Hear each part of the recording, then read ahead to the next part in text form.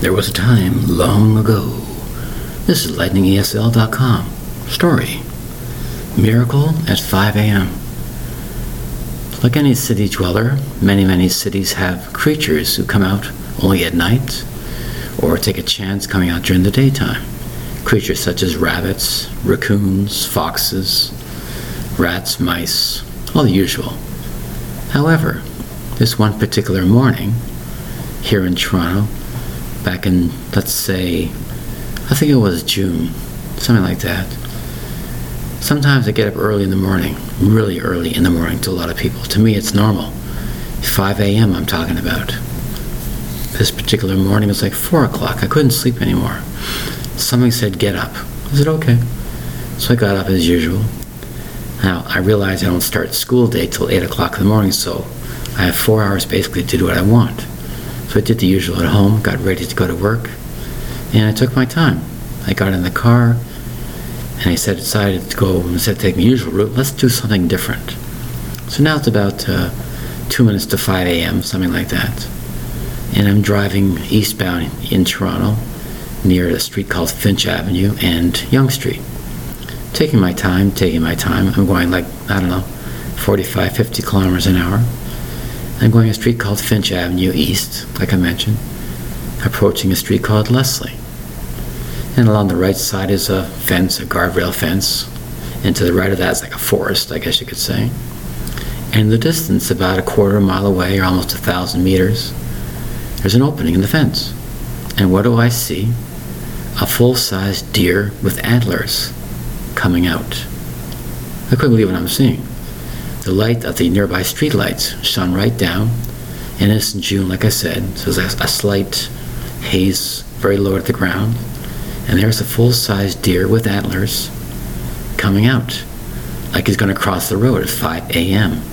Literally cross the road at 5 a.m. all by himself.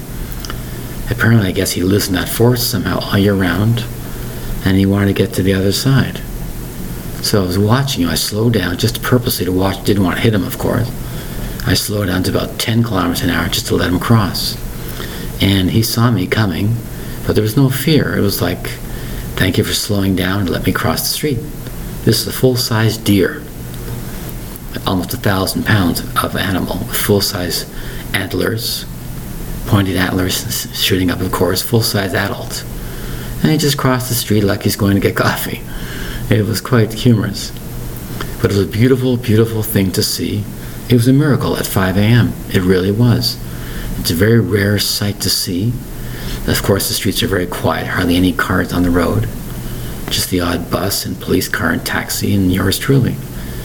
And as I approached the deer crossing, the last moment he crossed the other side, there's an opening on the other side of Finch.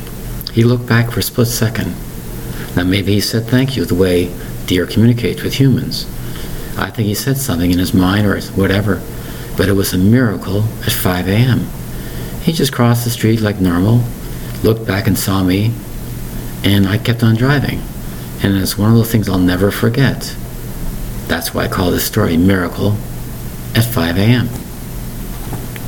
It was amazing, absolutely amazing. I didn't have a camera with me to turn on. I had my cell phone, of course, but by that time I turned on the camera, which is illegal to use a cell phone while you're driving. I didn't have a camera with me, just my memory, my eyesight.